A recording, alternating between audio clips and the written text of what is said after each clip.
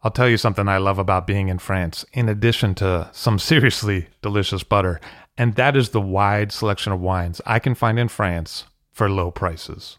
It can be much more difficult to source those same bottles back in the States, and that's why I love to buy wines out of France with Ideal Wine. I have bottles shipped to me, hassle-free. It's easy.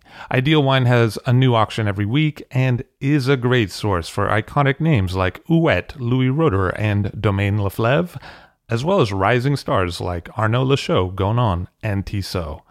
Find the wines you'd rather be drinking at idealwine.com. That's IDEALWINE.com and have the wine shipped to you in the States.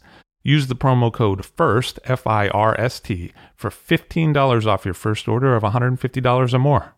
Hey, that's $15 you could save, and that is some good butter money. See for yourself at Ideal Wine. I'll drink to that, where we get behind the scenes of the beverage business. I'm Levi Dalton. I'm Erin Scala. And here's our show today.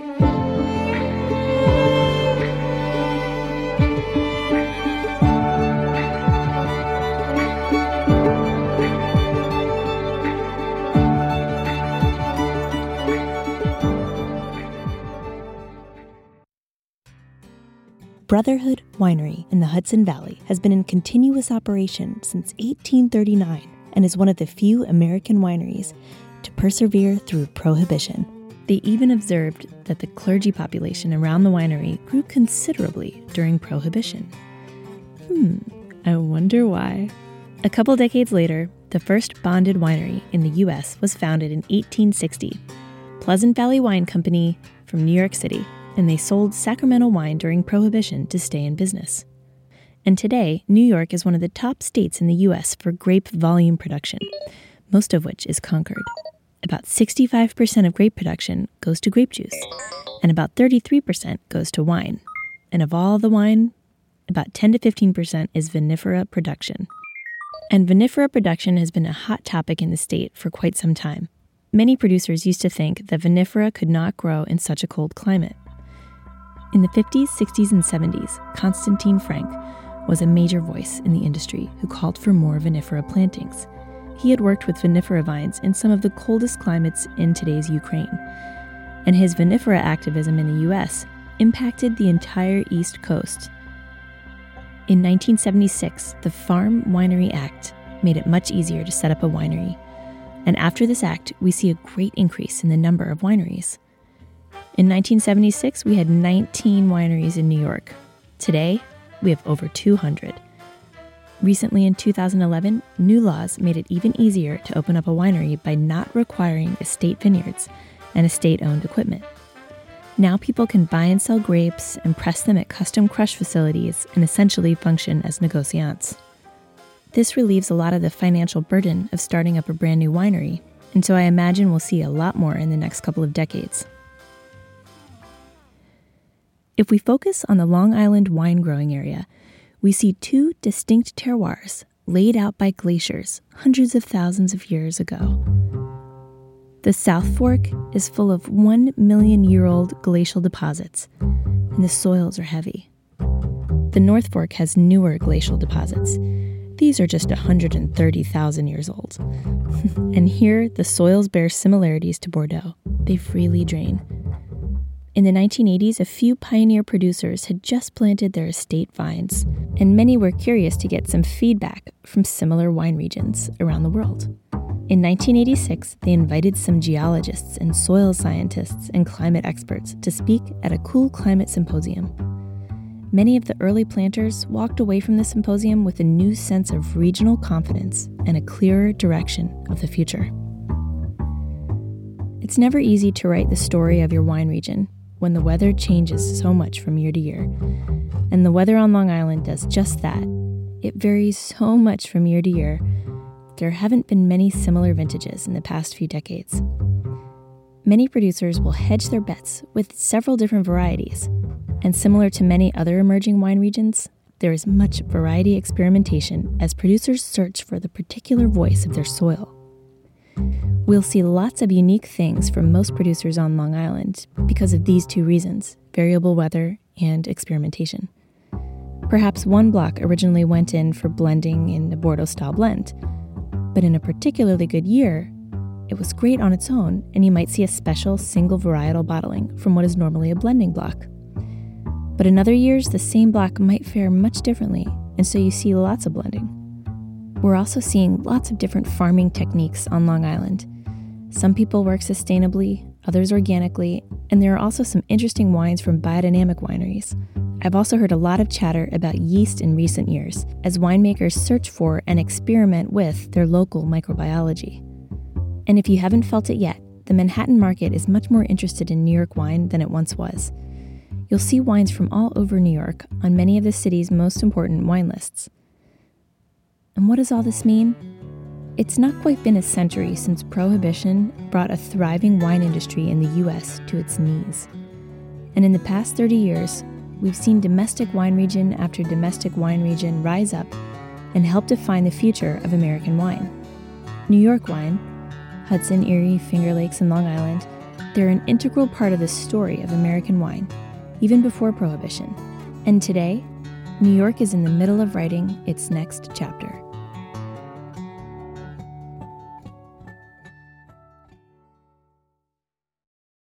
It's not enough to make great wine. You also have to reach the consumer that appreciates that wine. And that's where Offset is an incredible asset. Offset is an independent brand design and commerce technology company that connects with wineries on a human level to help them connect with consumers on a human level. Offset is based in wine country and staffed by creative strategists and technologists who are superb at helping create and evolve wine brands through visual identity and package design, developing the look, feel, and tone of your web content, as well as building beautiful and effective websites powered by their proprietary e-commerce platform, Offset Commerce. That's why leaders like Frog's Leap, Grace Family Vineyards, and Rain Winery already rely on Offset. Reach out to the brilliant team at Offset at offsetpartners.com. That's OFFSET partners with an S.com. Offset is focused on the wine industry and can embrace the nuanced needs of your wine brand.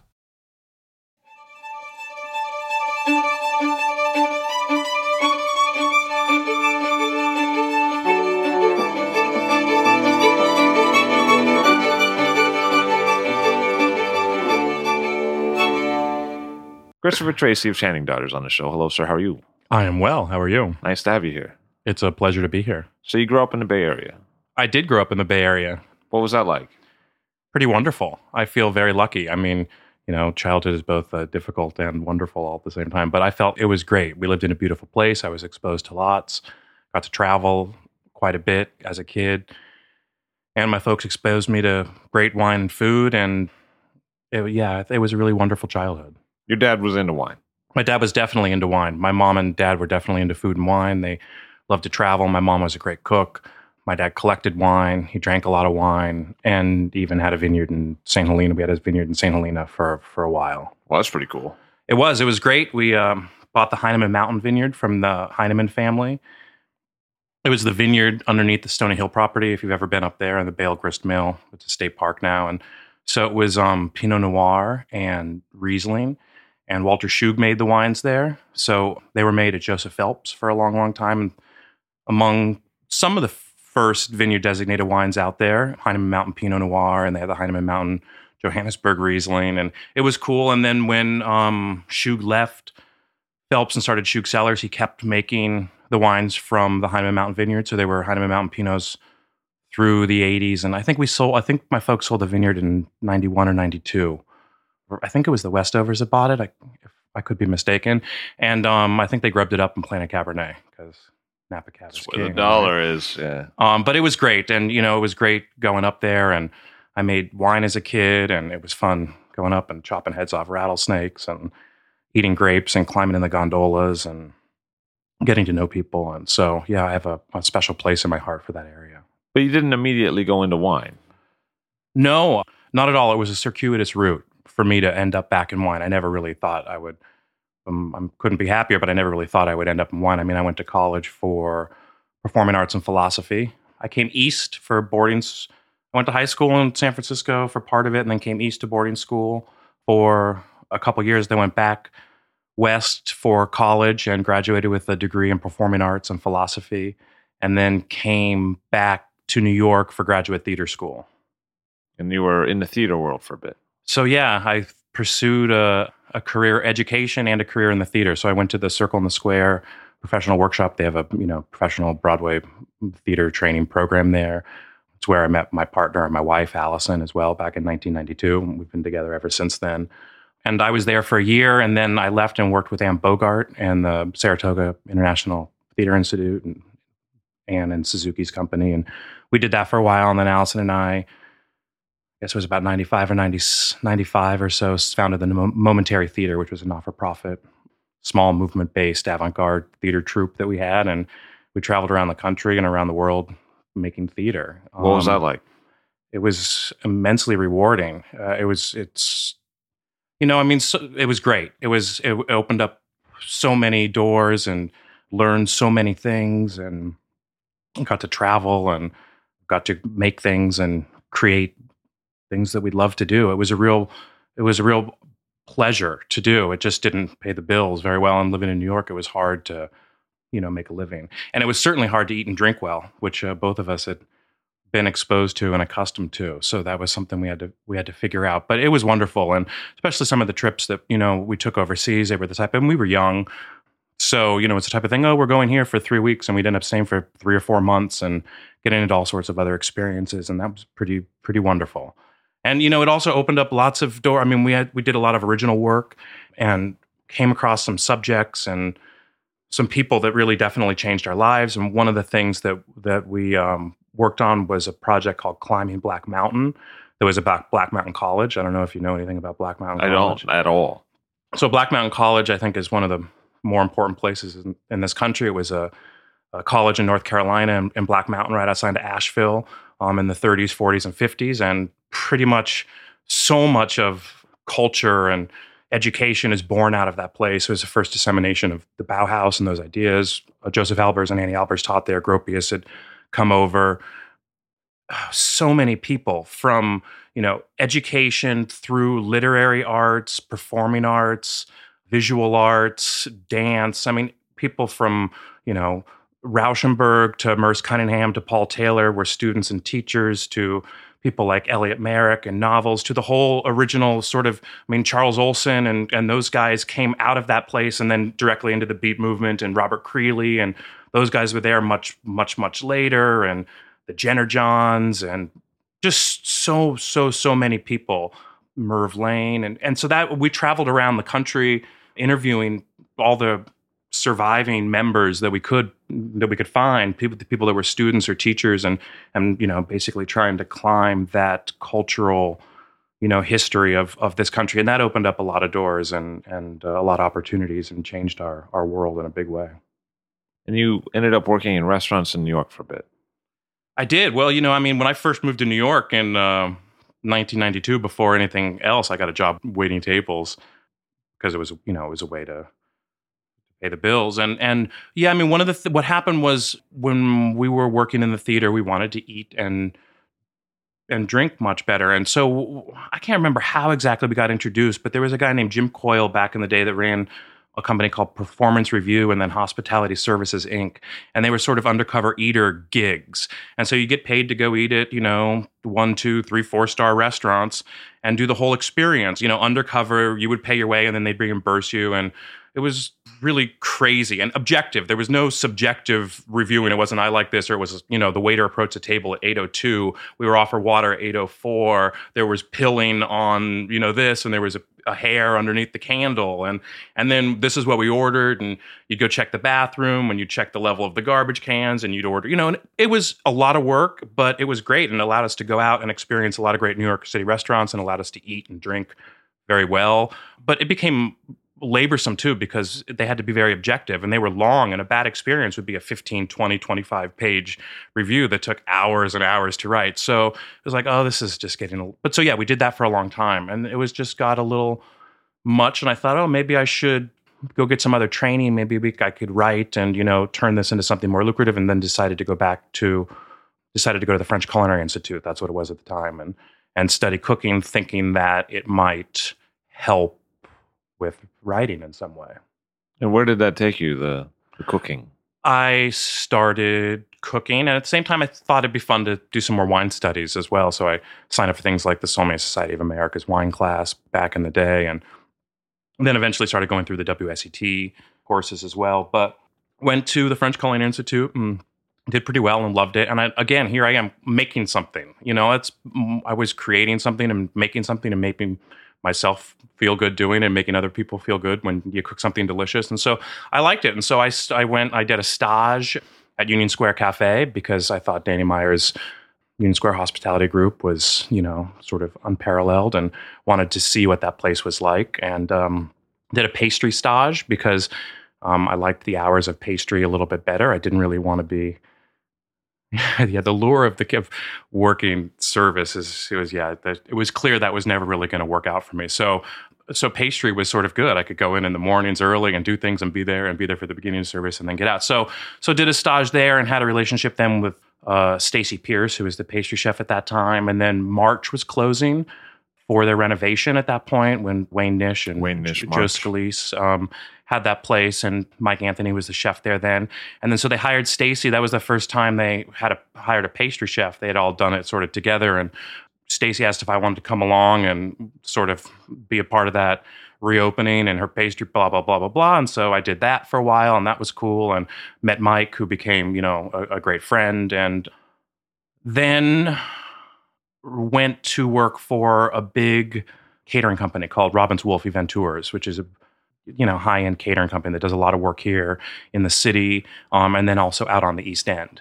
So we were out on the East End a lot. And, I was always the executive sous chef of that and worked in that for a couple of years. And it was a great experience. Certainly taught you how to solve all sorts of problems and cook at a high-end level in the middle of a field. And so it was pretty crazy but good. And I learned a lot, and they were good experiences. And your first interaction with Channing Daughters was as a customer. Yeah, absolutely. My wife, Allison Dubin, is born and raised in Manhattan, one of the few, and it seems, and her family had been going out to the East End, to Hampton Bays for 40 plus years, and that also worked too. Then when I was working with Robbins Wolf, because we could be in the city, I could go out there, I had a place to stay, it all worked, and I had taken on the passion of wine from my parents as well, and had been collecting wine, at that point for a while, and drinking wine from all over the world, and on mailing lists, and buying wine, and putting it away, and all that sort of thing. And was like, well, there's a wine region, and this is in the mid and late 90s, and I was like, well, there's a wine region in our backyard. It's literally not even 2 hours away. Why haven't we been to every single producer? I mean, it seems somewhat silly that you wouldn't at least go check it out. And so we made a point of that, and we went to all the various producers, and one day we walked into Channing Daughters, and that's when we met Larry Perrine, and yeah, the rest is history, sort of. What was that history? I mean, how did things get going? So we went in that day and spent a bunch of time and had a great time, and met this man, Larry Perrine, who's a real pioneer out there, one of America's great viticulturalists, a real unsung hero in a lot of ways, and instrumental in the history of the East End. Was the first soil scientist hired by Cornell to start the research lab out there, worked with the Mudds early on, has been everything from, a winery owner to, a vineyard manager and viticulturalist and vineyard consultant to a winemaker and everything in between. And so we got along smashingly that afternoon, sort of, struck up an acquaintance, and then started going back a little bit, having a few more things, a few more conversations, a few more interactions. Joined the wine club at that time, of which we were the 16th member, so it was something. And we were in a lot of wine clubs at that point too, especially out in California. And they had a program that they were doing called Team Merlot. And so there was about a dozen of us that would go out there once a month for a fairly structured afternoon or morning or afternoon, evening of educational work. So it was like, oh, you guys are really interested in this? Great. We're going to take a year and, come out here once a month, and we're going to prune, and then we're going to pull brush, and we're going to bottle wine one day, and we're going to, harvest grapes in the fall, and we're going to, That's pretty cool. It was amazing. I mean, we had a couple years of that. We did Team Merlot, and we also did a Team Chardonnay once we were there, and then we grew, and it just went by the wayside. But it was great. And the people that we met, those, original dozen people, those first couple of years all became close friends. And then we became close friends with Larry, and one thing led to another, and dinners and drinking wine. And, well, why aren't you making a, wild yeast barrel fermented Chardonnay? Why isn't anybody doing that out here? They've been done before, but there's not one on the market. And it makes all the sense in the world. The fruit, everything about why is nobody making a white blend? There's Sauvignon Blanc and Chardonnay and Pinot Grigio, and why we drink all these wines like this? Why it makes so much sense? Why isn't anybody doing that? And Larry just said, well, they had a winemaker that time too who was sick and sort of on his way out. And when I posed those questions, Larry, and that was 99 and 2000. We sort of developed the relationship and went through those teams and original and sort of got closer. And then in 01, he said, you want to make a few barrels of that? And I said, yeah, absolutely. And so made 4 barrels of L'Enfant Sauvage in 2001. And that was my first wine out there. We were still living in the city at that time, and I was still working as a chef at Robin's Wolf. And Allison actually was producing media for New York Stock Exchange and NASDAQ, sort of taking her directing and producing skills from the theater and parlaying them into that. And so that's how the first wine that I made there came about. And what was that wine? It was L'Enfant Sauvage. So it was we just pressed the grapes and filled the barrels and walked away. And it was that sort of ambient, sort of, no top. And we still make that wine today. And that's what we do. We press the grapes, whole hand harvest, whole cluster press the grapes, put them in 100% new oak, and walk away now for 18 to 24 months. We don't open the barrels. We don't stir them. We don't top them. We come back and we bottle. Sometimes we filter, sometimes we don't. It depends. And so that was the first wine. Then September 11th happened, and that was a big game changer for everybody.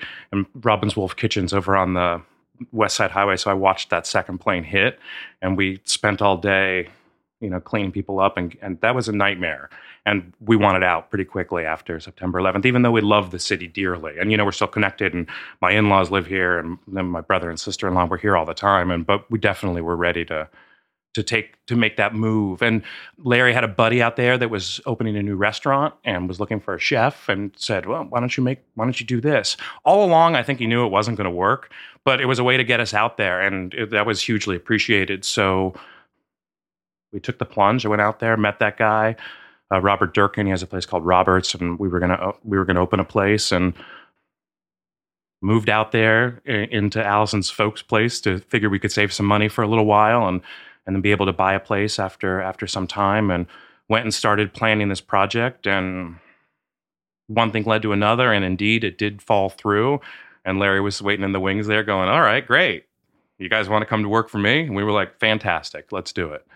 And so we moved out there in March of 2002 and went to work at Channing Daughters. I went to work in the cellar, and Allison went to work with Larry upstairs in the office. And that was that. It seems like today you make a fair amount of wines. I mean, there's a number of different labels. We do. I mean, the groundwork was laid in many senses, especially sort of the fresh wine concept and things like unoaked, non-malolactic stainless steel fermented Chardonnay, which, was there before I came. It was actually one of the reasons I was interested. Had a bottle of the 98 Scuttlehole Chardonnay at L'Espinasse way back in the day. I was like, are you kidding me? Like, who's doing this in America? And why don't we know about it? And this is delicious. It's like a Chablis in a cool year and a Macon in a warm year, in its own unique Long Island, New World, Old World sort of way. But it was like, why don't we? And so, much. And when we were out there too, when we were there in 99 as part of that Team Merlot project, we planted that Sylvanas vineyard, which was the first Tokai that went in. So I remember, we dug the holes in the ground with the crew and put the Tokai in the ground. So, the groundwork, much of the ground, a lot is still, we've built on that, and there's more varieties and, all sorts of things. Much of that groundwork was laid when we came on. And, Walter the Channing family are partners, and that's Channing Daughters came into existence in the mid 90s because Walter a mutual friend of the Channings, of Walter and Molly Channing, introduced Larry to them because they needed a consultant to come in and give the vineyard some TLC. The Sculpture Garden vineyard had been planted in 82, so it's one of the older vineyards out on the South Fork. And that's how they met. They came on. Walter had planted these vines, and then more had been planted, and loved wine, loved grapes, but, sold them to various people. And they met each other. They liked each other. Walter was a venture capitalist for small medical startups, and Larry looked at the place and looked at Walter and said, "This is what we can do." And Walter said, "Great, let's write up a tight little business plan. Let's build this building and launch Channing Daughters." So that's what happened. 95, they built the building. 97, the first wines were released. And then we came on and met those guys in 99, and then 2001, 2002. So when I came, we were making about 4 or 5 wines and about 4,000 or 5,000 cases. And yeah, now we make 3 dozen plus wines. This year we're going to bottle close to 16,000 cases of wine. So the decade of growth was fast and furious and quantum. But it's been exciting. How should I sum up that production? If I were to think of what's Channing Daughters about, what would you tell me? Deliciousness. Honestly, the first and foremost, our goals are in tandem, are deliciousness and reflection of place. That's what we want to do, is make delicious wines that people want to drink, that reflect where and who they come from. And then within that context, we're really lucky because we at Channing Daughters and Long Island in general has a wealth of diversity. So I have raw materials that, not a lot of other people get to work with. And our region is able to ripen those things in an organoleptic and analytical way that is conducive to producing a myriad of wine styles, which I think is really one of Long Island's greatest strength, is its potential for diversity. Tell me a little bit more about that. What is the Long Island terroir? It sounds like there's a lot of it. There is. There's terroir everywhere. That's what it is. It's where you are and how that reflects it in whatever you're doing, whether that's growing tomatoes or growing grapes or whatever you may be growing and making. But first and foremost, it's a moderate maritime region. Not as cool as people think. It can be cool, but it's, you go look at Growing Degree Day records, people are amazed at where, which is why we can actually ripen, especially in warmer, dry years, things like Cabernet Sauvignon. But it's definitely a moderate maritime region with all the wonderful and all the pejorative things that come along with that. The soils are loam soils, 3 basic series of loam, Haven and Riverhead series loams on the North Fork, and then Bridgehampton loam on the South Fork. So mixtures of sand, silt, and clay, fairly gravelly subsoils, lots of like red iron and blue clay bands, depending on where you are. Amazing drainage potential. It can rain 2 or 3 inches, and half an hour later you can come and the vineyard's dry, which is mind-boggling to me. It's because it's not like that in Napa. When it rains just a little bit, and there's, granted, you go down the road and there could be a little lake or bog or something like that, but the way the soil drains water is amazing to me. And those soils were made by the same glacier that made the Finger Lake. So we live up on about 8 minutes from the winery, and we live actually in some hills, which is sort of funny coming from California to say, but there are a little bit of hills up there that was the last push of that glacier 10,000 years ago coming out there. So, and it's water is everything. Water is the be all and end all of everything in every wine region, whether it's cool and wet or warm and dry. If you have it, you can have too much of it, and it can be a problem in terms of rot and disease. If you don't have it, you're fighting for it. You can all sorts of things. But one thing we have is lots of water. And again, with all the good things that brings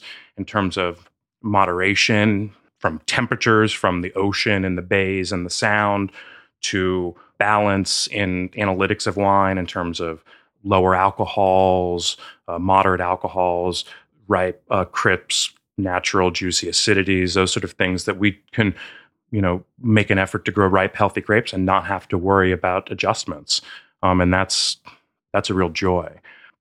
And yeah, there are so many potentials especially within white, pink, skin fermented white, or what people like to call orange wines now, from sparkling through fresh and unoaked, through aromatic and earthy, through rich and bold and barrel fermented, to textured and skin fermented, to sweet.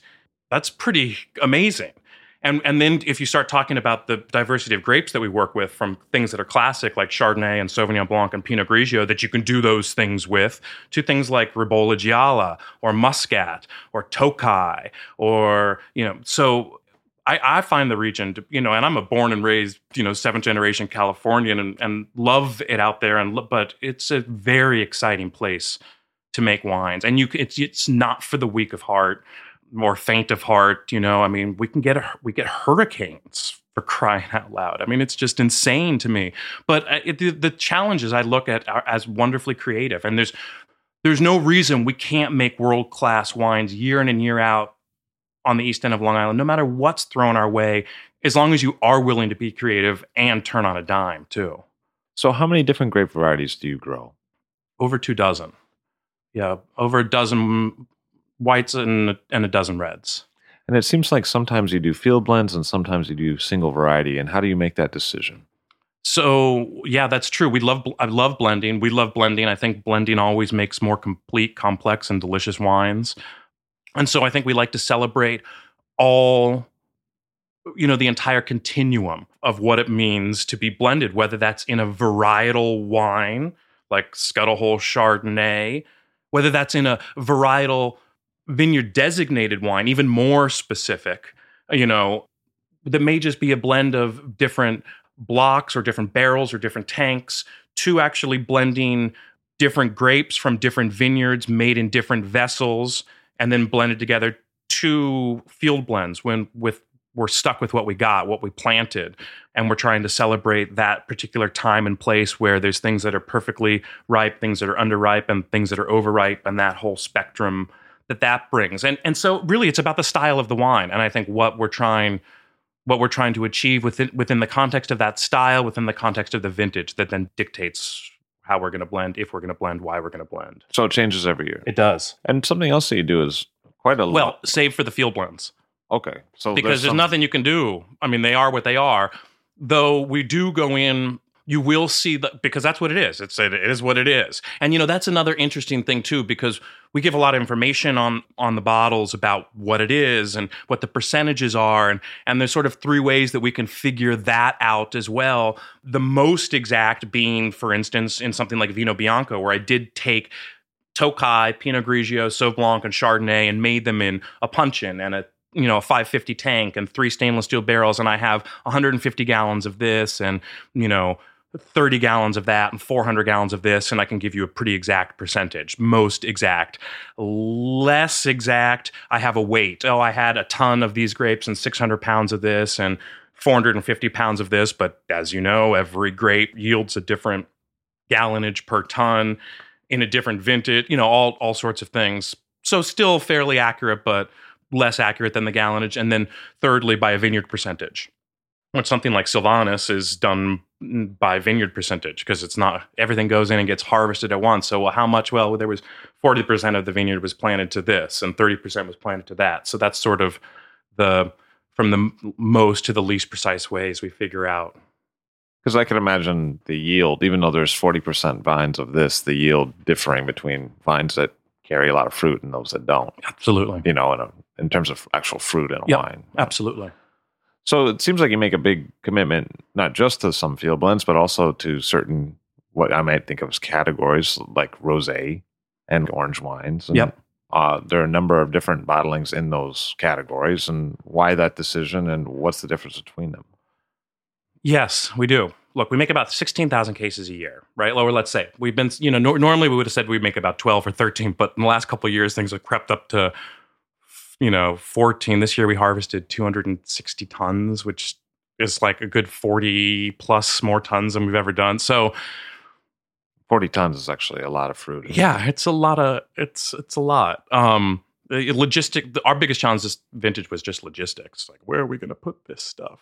And within that, so let's just take 12,000 as a number. That's easy. Let's say probably 4,000 of that is rosé. Probably 5,000 of that is white, and then 5,000 or 6,000 is white, and then 1,000 or 2,000 cases are red, and probably 1,000 cases of skin fermented whites. And then now we have Veravino vermouth, which is another 1,000 cases. But it breaks down that way. So I mean, it's a big commitment. And the white category again is we have those fresh, unoaked wines, and then we have more aromatic, expressions, and then richer, bold, barrel fermented wines. And then, yes, we have the skin fermented category, which is now an orange wine category. But it wasn't always, when we first started making those skin fermented whites, our first vintage for Meditazione and Envelope was 2004. There was no orange wine category back. You probably helped define that orange wine category with some of your dinners and things, which is great because a lot of people understand it a lot more. It makes it easy for people to talk about. But so Meditazione and Envelope were the first two skin fermented whites that we made. And it was, again, looking back, and we were, first of all, we're huge fans of Northeast Italy and drank a lot of those wines and had been there a couple times. So we knew about them. We're drinking wines from Radicon and Damijan and Gravner and Vodopowicz and Castellata and all, Conte. I'm like, why aren't we doing this? We could do this. We have these varieties. It's not so different here. Why wouldn't we do this? Let's do it. So we did it. And it worked out really well. And then in 2008, we introduced Ramato, which was the skin fermented Pinot Grigio, because we have enough of it. I could do other things with it, and it was something that would be great. And we could also it was sort of like it sort of is like an entry level skin fermented wine, which is great because it introduces people to the category before they want to go into even more texture, or complexity, or wood, or whatever it may be. And then Ribolla after that, because it was planted much later. And then we started to see skin fermentation creep into a series of other wines as a blending technique too. So in things like Sylvanas and Mosaico and Clones and Cuvée Tropicale, there might be a barrel or a small tank that was skin fermented that's blended into what would otherwise be a fairly, modern white wine to increase complexity, texture, aroma, flavor, all those sorts of things. So that's something that we've been hugely fascinated with. We make all these wines because we believe there's a time and a place for each one of them, a different mood and food and season and person to pair it with. And those skin fermented white orange wines provide huge opportunities at the table that other wines don't. We like to drink them. We like to pair them. And we could do it. So that's how that came to be, the skin fermented whites in many senses. And the Rosé project too has been huge for us. It makes so much sense. Rosé on the East End for a myriad of reasons, from our climate, again, year in and year out, especially if you're willing to turn in difficult vintages and make rosé out of things. It's a no-brainer. It's funny because it's like whenever we pour them, it's, the skin fermented whites are red wines made from white grapes, and the rosés are white wines made from red grapes. And we know how well white wines do out there, so why wouldn't we be celebrating that? Plus, the East End of Long Island is this amazing old agricultural place, as old as agriculture gets in this country. We have friends whose families have been farming there for 400 years. And then you have this weird Riviera-like wealth, beach, crazy, Saint-Tropez-like, lifestyle and people and houses. And then you also have the urban extension of just Metro New York that's different than that. That's, hipsters and educated people and people coming out for the weekend and wanting to experience local food and wine and other. So you have this crazy mix. It's not so different than Provence. And why, again, aren't we doing this? And so we'd always made rosé, and people out there have made rosé. Look, Wolfer has had a huge, and their program has grown even way more than ours has over the last decade. But we were always making a rosé. When I first got there was a rosé in those 4 or 5 wines called Fleur de la Terre. It's a blend of a couple of red grapes. And then when I got there, we made rosé every way. We, harvested grapes for rosé, let them sit for a certain amount of time, did Saignée, tried various things. 2005 came along and was a great vintage. It was one of these, which we used to not have on the East End, but one of these warm, dry Mediterranean vintages, which we've now had in 05, 07, 10, 12, 13. So they're not such an anomaly anymore. The climate change is definitely upon us out there. But, 05 came, this beautiful vintage. Most of the whites are in, but the reds are still hanging. I think it was October 7th. I think it was October 7th. And people are still pushing. And, we knew some unsettled weather was coming, but it wasn't. October 7th came, it rained for 10 days, I think. I think we got over 17 inches of rain in those 10 days. And, it was just a nightmare. It was like, oh, God, what are we going to do?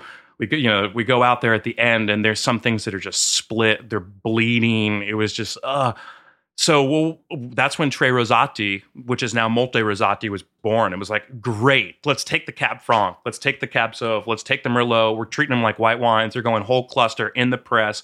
We're getting them off their skins as quickly as possible, and we're going to make rosé this way. And the rosés were gorgeous. It was like they were just crystalline and pure and transparent and reflected, the place really, really well, and were delicious. And was like, well, why don't we making rosés like this all the time? And hence we have since '05. And so it started with 3 rosés, Merlot, Cab Franc, Cab Sauvignon, and now it's grown to 6 to 8 rosés, Molte Rosatis. So we make those 3 plus either Franconia, which is Blaufränkisch, Refosco, sometimes Lagrein, sometimes Petit Verdot, Sculpture Garden, which is a field blend red Merlot, Teroldego, Blaufränkisch. I think that's it. And then 3 years ago, the Balaz folks approached us to do their Sunset Beach Rosé, which then goes to the standards all over the country and in London and down in LA. And so that was, Wolford done that for a while, and that was fantastic. And I think that was great. And then they came to us, and so we've been doing that as well. So if you add that, then there's an 8th or 9th, depending. But so yeah, rosé's huge for us. How much of it is a commercial venture and how much of it is an ideas-driven venture? I mean, how much is first and foremost, it's, well, look, what's interesting about Channing Daughters and about is that all these things are bottom up. So they have to become commercial ventures because we're a winery, we're a business. We have employees and people, lives, kids, mortgages, school. I mean, like, you can't fuck around. You got to pay the bills. And we can have fun and make all the wines we want and create these amazing, products and delicious experiences, but we damn well be able to sell them at the end of the day too. Otherwise, we're not going to be there next year, So, but it is interesting because they never start out that way. It's never like, okay, well, what are we going to do?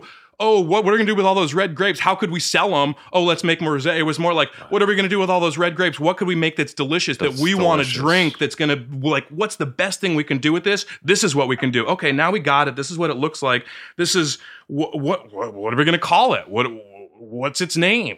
What are we going to do? How are we going to sell this? But so those problems become later. And then luckily, we're good enough at figuring out how we can commercialize our creations once they've been made. But no, they're totally bottom up. Nothing's ever happened there really top down, which is another reason why we can spin on a dime in a harvest, in a situation, because nobody's sitting there going, you got to do this again, and this needs to fit into this box, and we need to put this hole and this peg here. It's like, okay, what are you guys going to do to take advantage and get the best out of what we've grown, out of what we've grown ourselves, out of what our growing partners have grown and brought to us, to make something, again, that's delicious, that people are going to drink and finish and want to order more of, that's reflecting this place. So it happens very creatively. And what is the market for New York State wine? I mean, who buys it and what quantity? Where does it go? It's a great question, and I would love to hear lots of responses to that, because it's probably so different for so many producers of different types from different regions. Look, the wine business is not an easy business. It's as tough as it gets, and the New York market is maybe the toughest in the entire world. I mean, we could argue about a couple other places, but there's very few places where people have the amount of choices that they have as they do in New York. So it's not even about, for me, it's just, we have to make sure that what we put in the bottle is world-class, because it really doesn't even matter. New York almost comes into the conversation after people realize that there's something that's delicious, that's high quality, that they're going to be able to serve to their customers or sell to their customers, and the people are going to be happy and want some more. Because, on one end, we enjoy great success in New York, and we can find Channing Daughters wines all over the city, and, from Brooklyn to Queens to Manhattan, and 1-star places and 2-star places and 3-star places and 4-star places. But it's not easy. We have to pound the pavement and work really hard to get those placements and to maintain them, and things change all the time. And yeah, our wines are in 6 to 8 other states. And we're also, in a few international markets. So you can find our wines in Denmark and in the UK and in Quebec and in Australia. Australia has been huge for us, probably our biggest export. I mean, like, the wines are hot in Sydney. And I mean, we have a great people, Brooks and Amos, that are into the wines and push them and are connected, but there's no bias down there too. There's no, New York wine. That doesn't exist like it does in the States. Or it's like, this is delicious wine from this cool place, from somewhere cool in the world, just like it is when a wine from Italy or France comes to us in New York. People are like, they don't go, est, or or something like the people don't know where it is. I mean, granted, there's not that many great wines coming from there, but I'm sure there's a couple of killer ones, So it's both really successful and still a huge challenge, I think, for New York wines. But I think if you put the quality in the bottle and you work the pavement, you put the feet on the ground, and you have those relationships, and you're honest, and you make delicious stuff, then you will find success. You've mentioned the affinity for white wines from the region, but it also seems to me like you're doing quite well with red. I mean, what's the secret there? Well, we do, and the red wines from Long Island are awesome and way undersung, but it's a much narrower range. So I don't talk about red wines in the same way that I do about that spectrum of whites, because we don't have the possibility for that entire spectrum because of our climate. We make red wines. We're not going to make black wines. We're not a warm, dry district where we're going to have low acid, high alcohol wines. And there's certain varieties that just won't ever grow because of the water that we have. But the red wines are fantastic. And I think in general, for Long Island, and certainly for us, drunk much too young. And I've found now with more and more wines, that I've made with 8-10 years of bottle age on, how much more they shine as those wines start to develop in the bottle. And one of the things that we at Channing Daughters definitely have done that's a little bit different is not just gone down the Bordeaux path, which is, great and been wonderful for Long Island. And there's so many great reasons for it. And Merlot and Cab Franc do exceedingly well there. And Cabernet Sauvignon in particular, very specific sites and particular vintages can also be quite successful. Petit Verdot can be amazingly successful there. Actually, I'm sort of stunned by its potential. But we've also looked at, we like those wines and those varieties and those styles. We wanted a little bit more colors on our palette, a bit more vocabulary, a few more options of raw materials. So we have things like Dornfelder, Blaufränkisch, Lagrein, Refosco, Teroldego that we use as well, both on their own and as blenders, because I think it helps us tell a more unique story of our particular place. So what have been vintages or particular wines that you've found you've been very proud of? What have been the successes in the 10-year career so far? Honestly, I'm proud of everything we do every year. I mean, look, do some things work better than others? And do some wines you think are going to be really great and then sort of, peter off and things? Yeah, that happens. But still, I'm jazzed and excited about everything we do and everything, we put out there. Have there been surprises where you're like, I didn't think that one was going to come around that good? That's pretty surprisingly awesome. Yeah, but I don't know if I could sit here and talk about them specifically. I mean, that sort of stuff almost happens on a daily basis, just working. Oh God, this happened. Oh God, this happened. So it's a constant. I mean, that's the thing about life and the wine business, anyways. And if you do live sort of trying in the moment, and it is wonderfully hard. And wine and growing wine in a region like we grow it is particularly that as well. What are the things that have gotten you through? I mean, what are the things you've learned over the years that you think, boy, that's been an important lesson for me to keep getting better at this job? Resilience. Yeah. I mean, I think it's sort of the things. I mean, I have 3 kids now, a 7-year-old boy and twin 3-year-old girls. I mean, the things we teach our kids, honesty, resilience, and respect. And I think those, and how you could translate that from a human being to grapes, how you farm, how you make wine, how you talk to people about how you make wine. I mean, the whole I don't talk enough. I go out and actually, I go out and actually do most of the wholesale sales too. And I'm remiss so often because I don't talk about press, which is a useful tool when you're selling wine. Sometimes it's not. But it's more often than not, at least it's worth some often mentioning. But it seems I just don't think about it because it's not why we're making the wine anyways. It's and the other is the sustainability program. You're not in it for the podcast. No, it's I mean they're great. We love them. They're and we really like the people. But no, that's not. And then the sustainability thing too, which I should talk more about because it's so. I mean that's one of the things we're interested in, the cradle to grave story of everything we use, how it impacts us, our kids, our soil, our air, our water, why we're using it. And, come to terms with that because it's, we're all part of the collateral damage of the modern world. And so I think we just really have to be honest about what we're doing, the choices we're making, and how those choices affect things. And so, to that end, that Long Island Sustainable Wine Growing Project was launched. I think the first year of official third-party certified wines was 2012. But that was built on the back of the Vine Balance program that Alice Wise and Libby Tarleton had done at the Cornell Cooperative Research Extension that, Larry had been involved with and is still on the board. And those guys are close, I mean, I get grapes from them still and make research cab and, do all sorts of cool things. But so then Barbara Shin, Larry Perrine of Channing Daughters, Barbara Shin of Shin, Jim Thompson of Martha Clara, and Rich Olson Harbick of Bedell now got together to launch the Long Island Sustainable Wine Growing Program. Growers, self-assessed workbooks. Alan Connell, the third-party certifier. They had Cliff Omart, part of Sure Harvest, and responsible for the Lodi sample program, come out and almost be a fourth-party evaluator of the system. And so that's something that's there's not even any that's the only certified sustainable agricultural program I think even east of the Mississippi or even further, west, because you have to go out to California and Oregon really to get some. And that stuff is hugely, hugely important to us. And I think will prove, too, not only to be important to agriculture, wine grape growing, but agriculture in general in New York State, too. So it's been a really exciting program. A little bit ago, you started up a vermouth project. What were the origins of that, and how's it come about?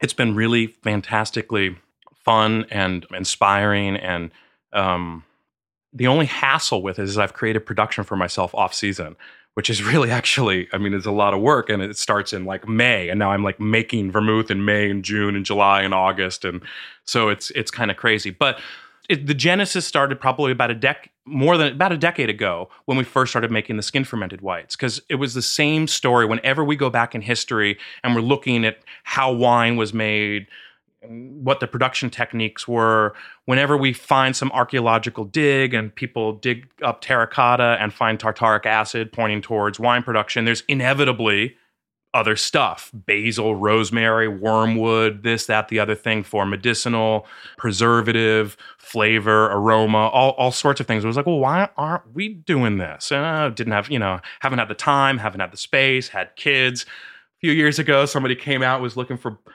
some people I knew from the MW program and were asking questions and wanting some. And I finally looked at them and were like, you're going to make vermouth, aren't you? You want bulk wine from them? They were like, yeah, but you can't. And I was like, don't. I said, I've been thinking about that for years, but it's not going to happen. And then another 4 or 5 years went by. And so, I just continued to research, look back and look at recipes for Hippocratic wine, read about Carpano and see what they were doing, buy botanist books, and, and we grow a lot of herbs and flowers. And I have, black birch on my property, and we have farmers that grow all these crazy things. And so it was like, well, why aren't we doing this? This is yet another way to tell the story of our terroir, our place, not only through the wine that we make, but through all these other things that we either grow or forage, or like, how cool is that? And how cool too to be able to work with our friends like Marilee Foster from, whose family's been there for 300 years in Sagaponack, or Dave Falkowski, who's growing mushrooms around the corner and, has a big farm, or Mary Woltz, who's taking care of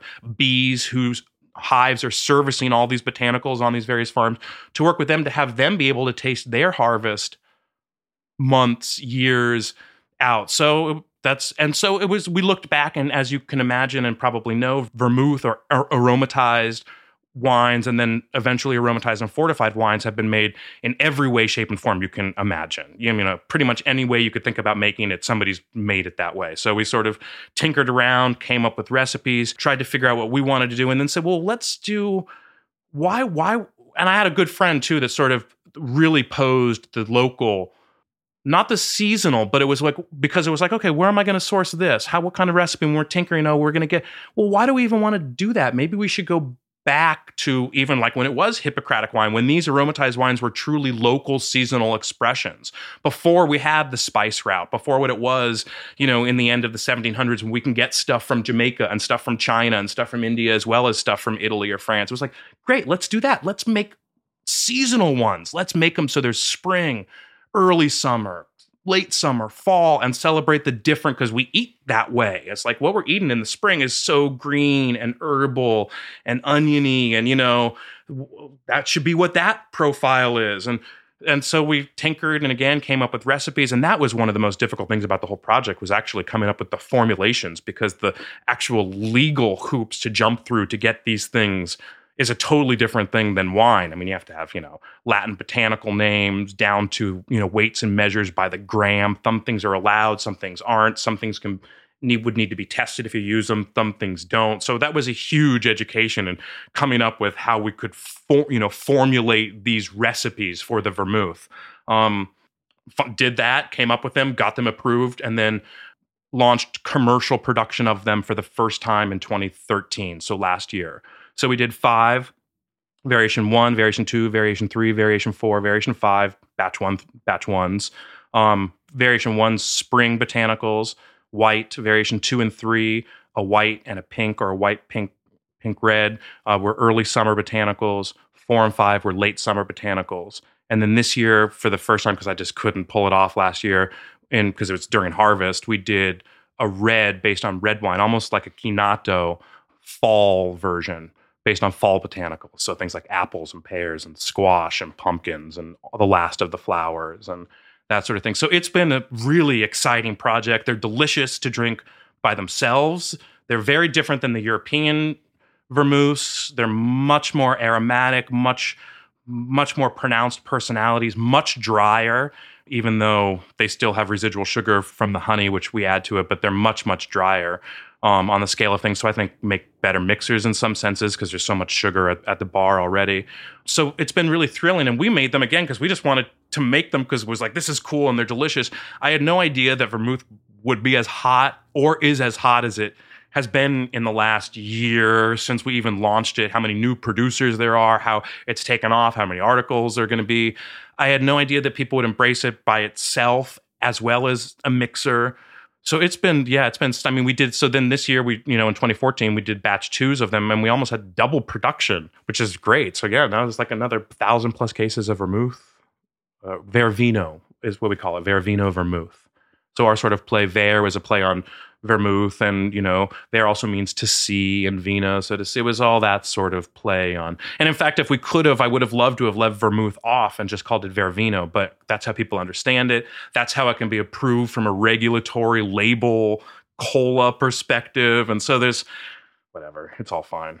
It works. It's been a lot of changes over 10 years. How do you see the next decade shaping up? What's going to happen? I think much will be preserved and much will change. I mean, that's one of the great things we do. We want to change. We want to keep continuing to evolve and make the same old things in new ways, make new things in old ways, and everything in between that. So I think you'll see many of the same things continue to grow. Maybe some new things come out. Maybe some old things take sabbaticals or go away. I mean, this year, before we even got started, I told you we have a couple of new projects that we did in 2014 that I'm really excited about, that we've also been talking about for years. So I think there's always something new and interesting happening at Channing Daughters, which I think is really, that's how we live. So why not share? Christopher Tracy, he's thinking before the spice route, and he's making wine in Long Island for Channing Daughters. Thank you very much for being here. Thanks for having me. Christopher Tracy of Channing Daughters. I'll Drink to That is hosted and produced by myself, Levi Dalton. Aaron Scala has contributed original pieces. Editorial assistance has been provided by Bill Kimsey. The show music was performed and composed by Rob Moose and Thomas Bartlett. Show artwork by Alicia Tenoyan. T-shirts, sweatshirts, coffee mugs, and so much more, including show stickers, notebooks, and even gift wrap, are available for sale if you check the show website, illdrinktothatpod.com. That's ILL drinktothatpod.com, which is the same place you'd go to sign up for our email list or to make one of the crucially important donations that help keep this show operating. You can donate from anywhere using PayPal or Stripe. on the show website. Remember to hit subscribe or to follow this show in your favorite podcast app, please. That's super important to see every episode. And thank you for listening.